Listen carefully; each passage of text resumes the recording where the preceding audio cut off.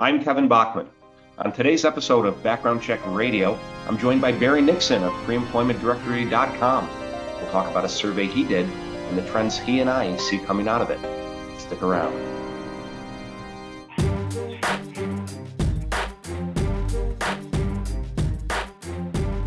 Welcome to Background Check Radio. My guest today is Barry Nixon. Barry's been in the industry for over 20 years, supporting employers, data providers, and CRAs alike. He recently put a survey in the field to his network, and I'm excited to have him on the podcast today to talk about it. Barry, what did you ask, and what did you find out? Well, Kevin, thanks for having me on the show. And our survey, the question was, what impact do you believe the COVID-19 pandemic will have on the background screening industry? So that was kind of the overarching question. And we got some very interesting responses. About 14% of people said, I do not think there will be significant changes once the pandemic passes. So those were the business as usual crowd. About 31% said, I think the massive switch to people working at home will become the new norm for working and will hasten the need for background screening processes that accommodate people getting hired remotely and working from anywhere. So that was about 31% responded that way. Another 25% said, I think it is likely that due to the change in how people work, new technologies and business models will emerge that will disrupt the current way that background checks are conducted. So that was 25%. And then about 17% said, I think with layoffs and unemployment rising, the pandemic is going to put background screening into a slump, which will trigger a buying frenzy of background screening companies that are barely making it. So that was 17%. And then we had 13% write in a response of their own. And we'll talk about that. There was really no consensus in that. There were a number of things mentioned kind of across that 13%. Some things, I think there was probably a number of them that mentioned they believed the industry was going to go into a slump. Some said from 6 months to 18 months. A number of people mentioned some innovations like continuous screening, but it was all over the lot in terms of those 13 responses. So I think what might be good, Kevin, is for us to kind of loop back to those responses and give our take on that. What do you think? Yeah, and as I looked over your results, I like the way you phrased it, because in your survey, you kind of, you forced anyone who answered it to kind of put all their eggs in one basket. You asked them to make one choice. What do you think? Right. What do you feel most strongly about will happen? And you saw the wide range of opinions there in the breakdown that you just laid out for us. Any of them that surprised you, Barry? Like either the strength of the opinion or, wow, I really think this is going to happen, but respondents didn't. What were some of your takeaways there? Well, I'm not so sure any of them surprised me. I actually, as it turns out, 15% said business. They thought it would be business as usual. And my own personal view is that it's not going to be, but I don't know that I'm surprised, because it's at that percentage that was, figured it would just be business as usual. And I'm not sure that that's people that just don't want to change. They don't see anything new on the horizon or what. But I'm thinking that, there's going to be a new norm from my own perspective. And I think certainly those that responded to the work at home and working remote phenomena that's now taken hold, as well as some emerging technologies that either are already present or people expect some new ones to come. I think those are the things that I thought would be predominant. And as it turns out, those got the most responses. And that one about the layoffs and unemployment, I'm thinking this is no different probably than any other crisis that a country, or in this case our industry, faces, where the companies that are not managed well or that have very low margins and we're barely making it are going to have a tough going. So I mean, that's not new, and so I did expect clearly that a number of people would respond that way. So to answer your question, I didn't really see any great surprises, in the responses. Yeah, I've said a lot, and you may be able to say this about any industry, but I think it's particularly applicable in ours. We are all background checkers at heart. We love doing background checks, and I talk to companies every day in our space. You talk to companies every day in our space, and I see some companies that are great at doing background checks, and some companies that are great at running background check businesses, and those aren't always the same thing. And where I worry right now is if we're a shop that's a little less sophisticated, to your point, maybe we don't run the business as well as some others.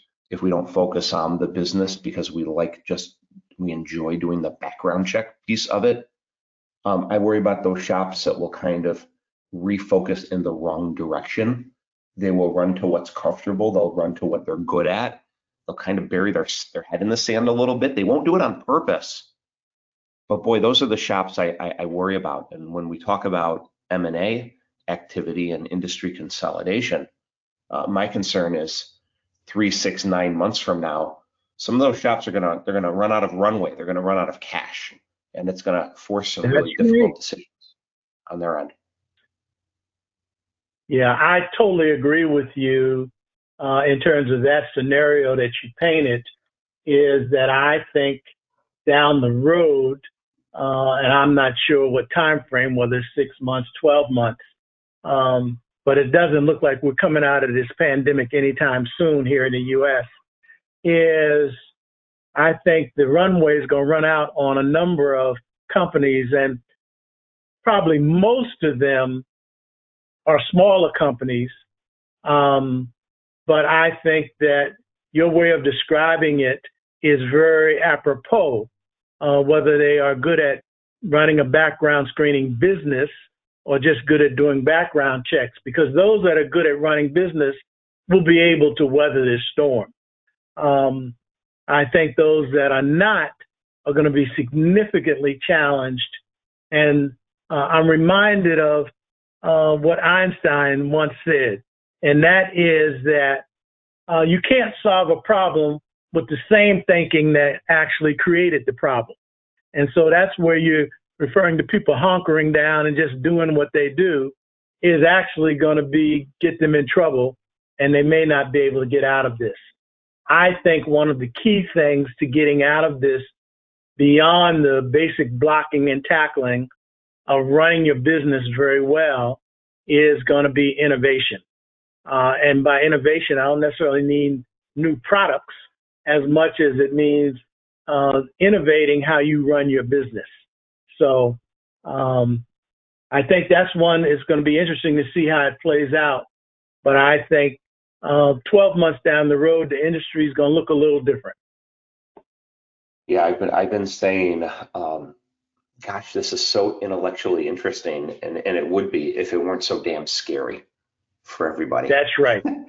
I did a webinar a few weeks back with one of the nation's leading innovation experts, and we kind of dove into that issue. And I'm reminded on one of his thoughts, innovation is sometimes just a phrase decreed from upon high without a particular definition of it, without a particular set of objectives or tactics, and it kind of leaves everybody wondering, well, okay, what do I do? Where do I go from here? How do I solve this nebulous objective here on go innovate? In the conversations you're having, Barry, what do you see companies thinking or doing or saying that's different or new, ways to try and dig themselves out of this hole? Well, it's a good question, Kevin, and it's interesting. Is see, innovation to me, and in the conversations I'm having with people, doesn't always mean inventing something new. And I think people kind of mix those up. Innovation for one company could be that they implement a quality process that significantly improves their efficiency. That's an innovation. Even though it's not something that's radically new, it's just something that you weren't doing before. So I'm seeing companies certainly take a look in the mirror and saying, okay, what are we doing that we could do better? And that's a very important conversation.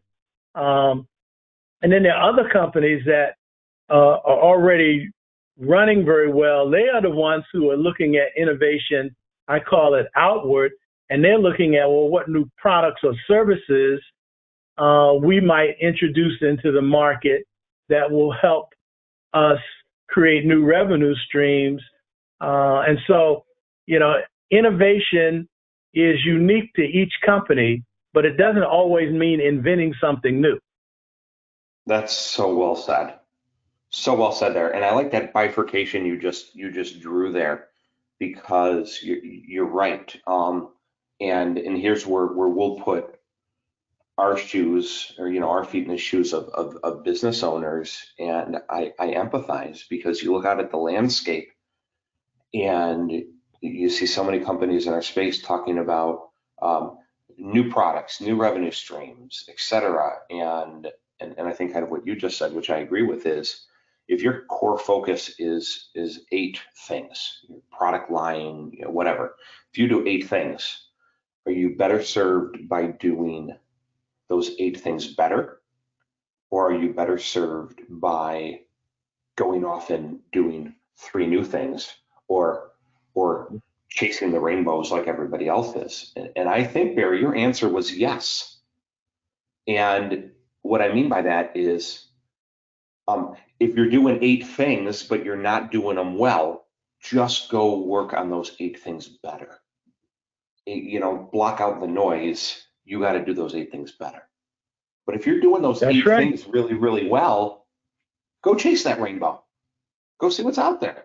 Go see what you can do. That's right. Absolutely. Yeah, and let's pivot to work from home, because we're,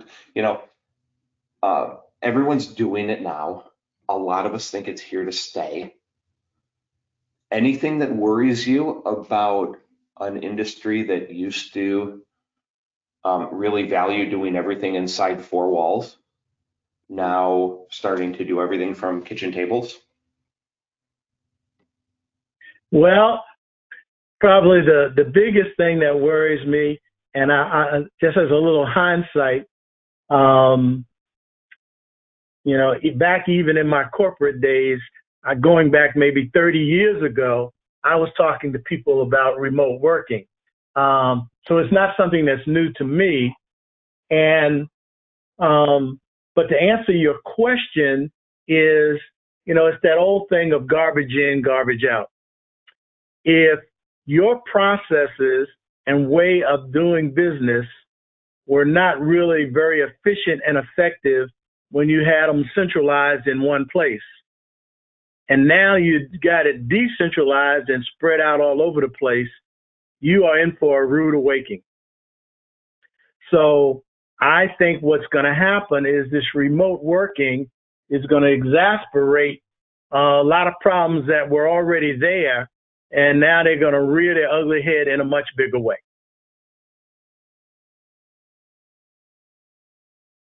Someone asked me early on as a question I got in a webinar, and it's like, hey, what should you expect from a productivity standpoint in a work from home model? And this is, it's summertime now, but when school was in session and your processors were also kindergarten teachers, like I was a few months ago, I said something like, 50% is what you should shoot for. Don't beat up your team because they got young kids and now they're teaching them math at the same time they're trying to choose aliases for a criminal search. But what I love about the point you just made is, hey, if you got strong processes and procedures and you're 50% down, okay, I can kind of work with that. I can work around that. But if you were weak to begin with when it was inside of your building and now everybody's doing it from their kitchen table and now I'm taking a 50% productivity haircut, boy, I got some problems now. Another thing that I worry about, I'd love your take on, is just the information security and data protection piece of this. We've spent. I think it's big. Yeah. I think it's big. Ton of time, years and years in our industry worrying about this and building infrastructure to protect data. And I'm not hearing a lot of chatter about it in the last couple months. So here's my question to you, Barry, based on what you saw from the survey and people you talked to in our space. Are we not talking about it because it's not a problem? Or are we not talking about it because right now it doesn't matter as much relative to the broader business objectives and goals of just running an operation a little bit differently? Yeah, and I think my answer to that would be businesses that are very well run have made the security of personal data kind of one of their core functioning ways of doing business. Many other businesses, this has been kind of a plug on that they do because it's necessary, given that this is the business of processing information. Those in that latter group are gonna be significantly challenged because if you didn't have, as you said, if you didn't have a good process in place that was core to how you run your business, it's going to get stretched real thin now that everything is spread out. So I think people are, I won't say avoiding it, but have put it on the back burner because they're running scared about their business surviving and putting all their energy into how do I kind of keep my business going. And I'll get to that personal security when I get a chance. And I think it's a formula for a disaster that, data breaches have been running rampant when, in companies already. Our industry has done reasonably well in that area because they hunkered down and put in the right kind of processes. But I am very scared that we're going to have some companies that get really hit by some data breaches because now they got this distributed workforce.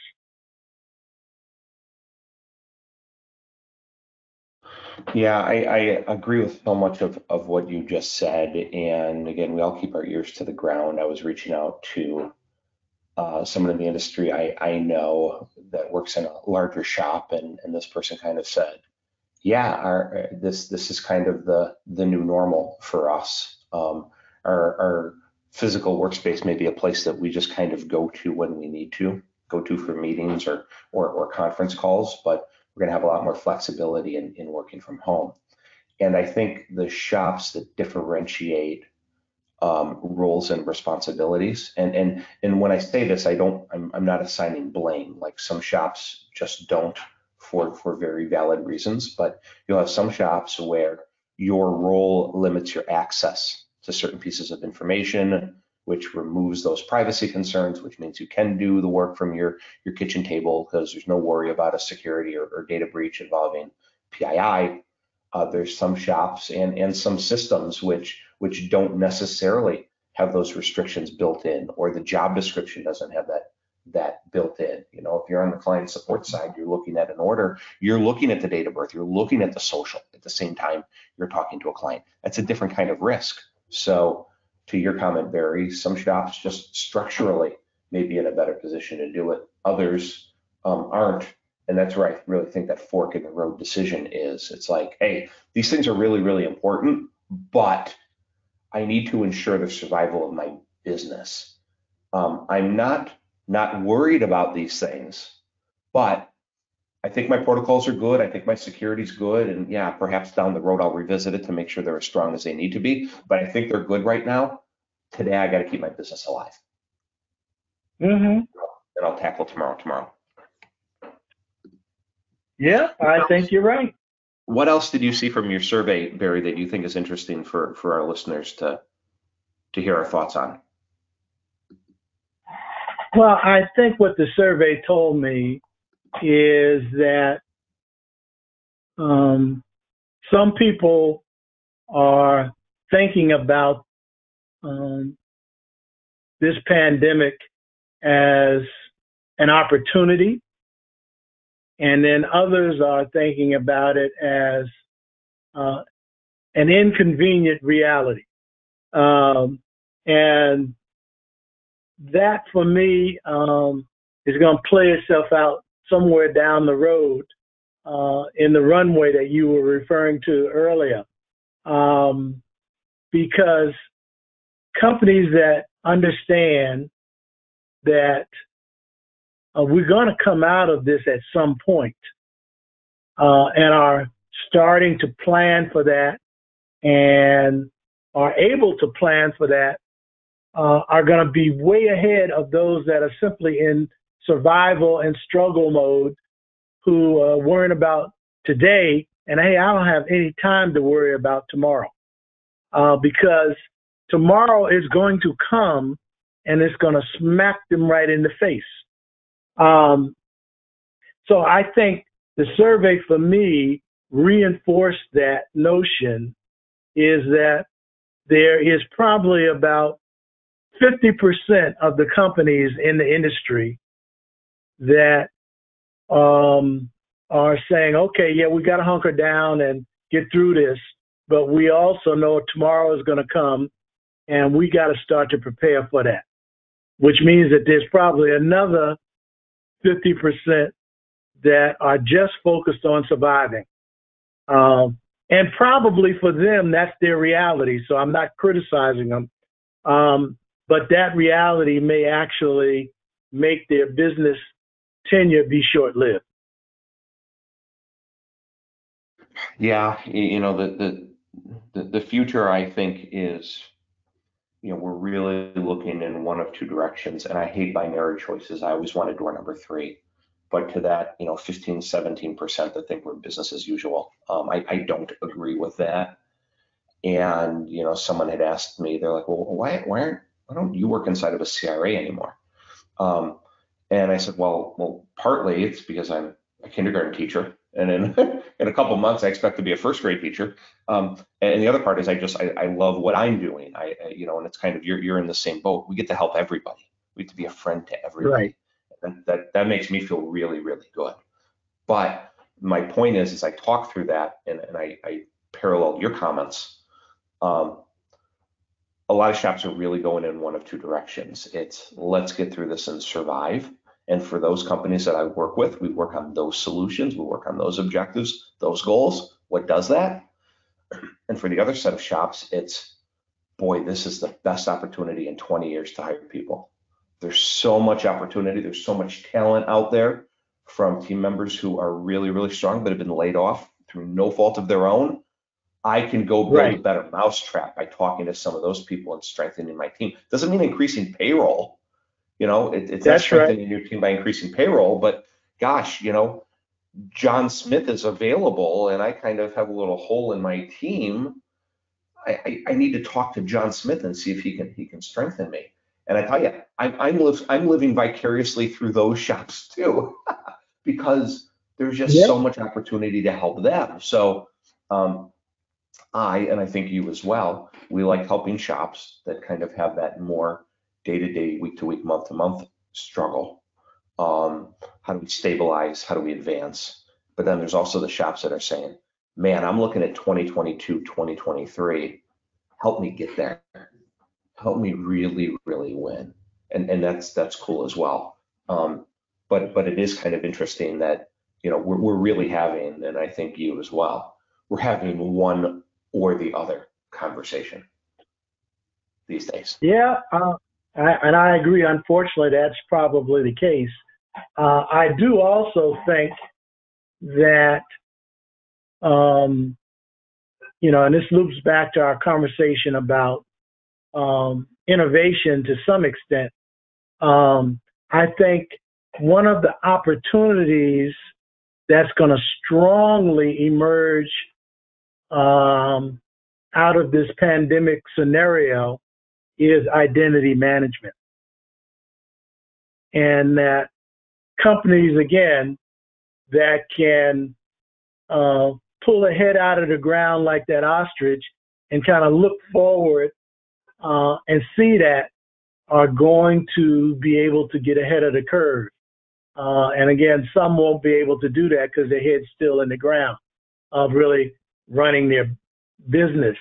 But I think identity management is going to be one of the real winners given this switch to remote management and remote working. It's going to become critically important.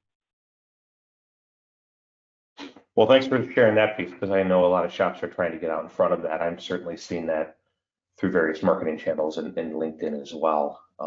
I think that's a good place for us to end it. But hey, before all of you hit stop and move away from the podcast, Barry has a drawing. It's a very exciting moment here on Background Check Radio. Barry promised an Apple Watch to one of the survey respondents. So he's going to go ahead. He's going to do that drawing right now. This is a real live drawing, by the way, because I asked him before we started recording who won, and he didn't know.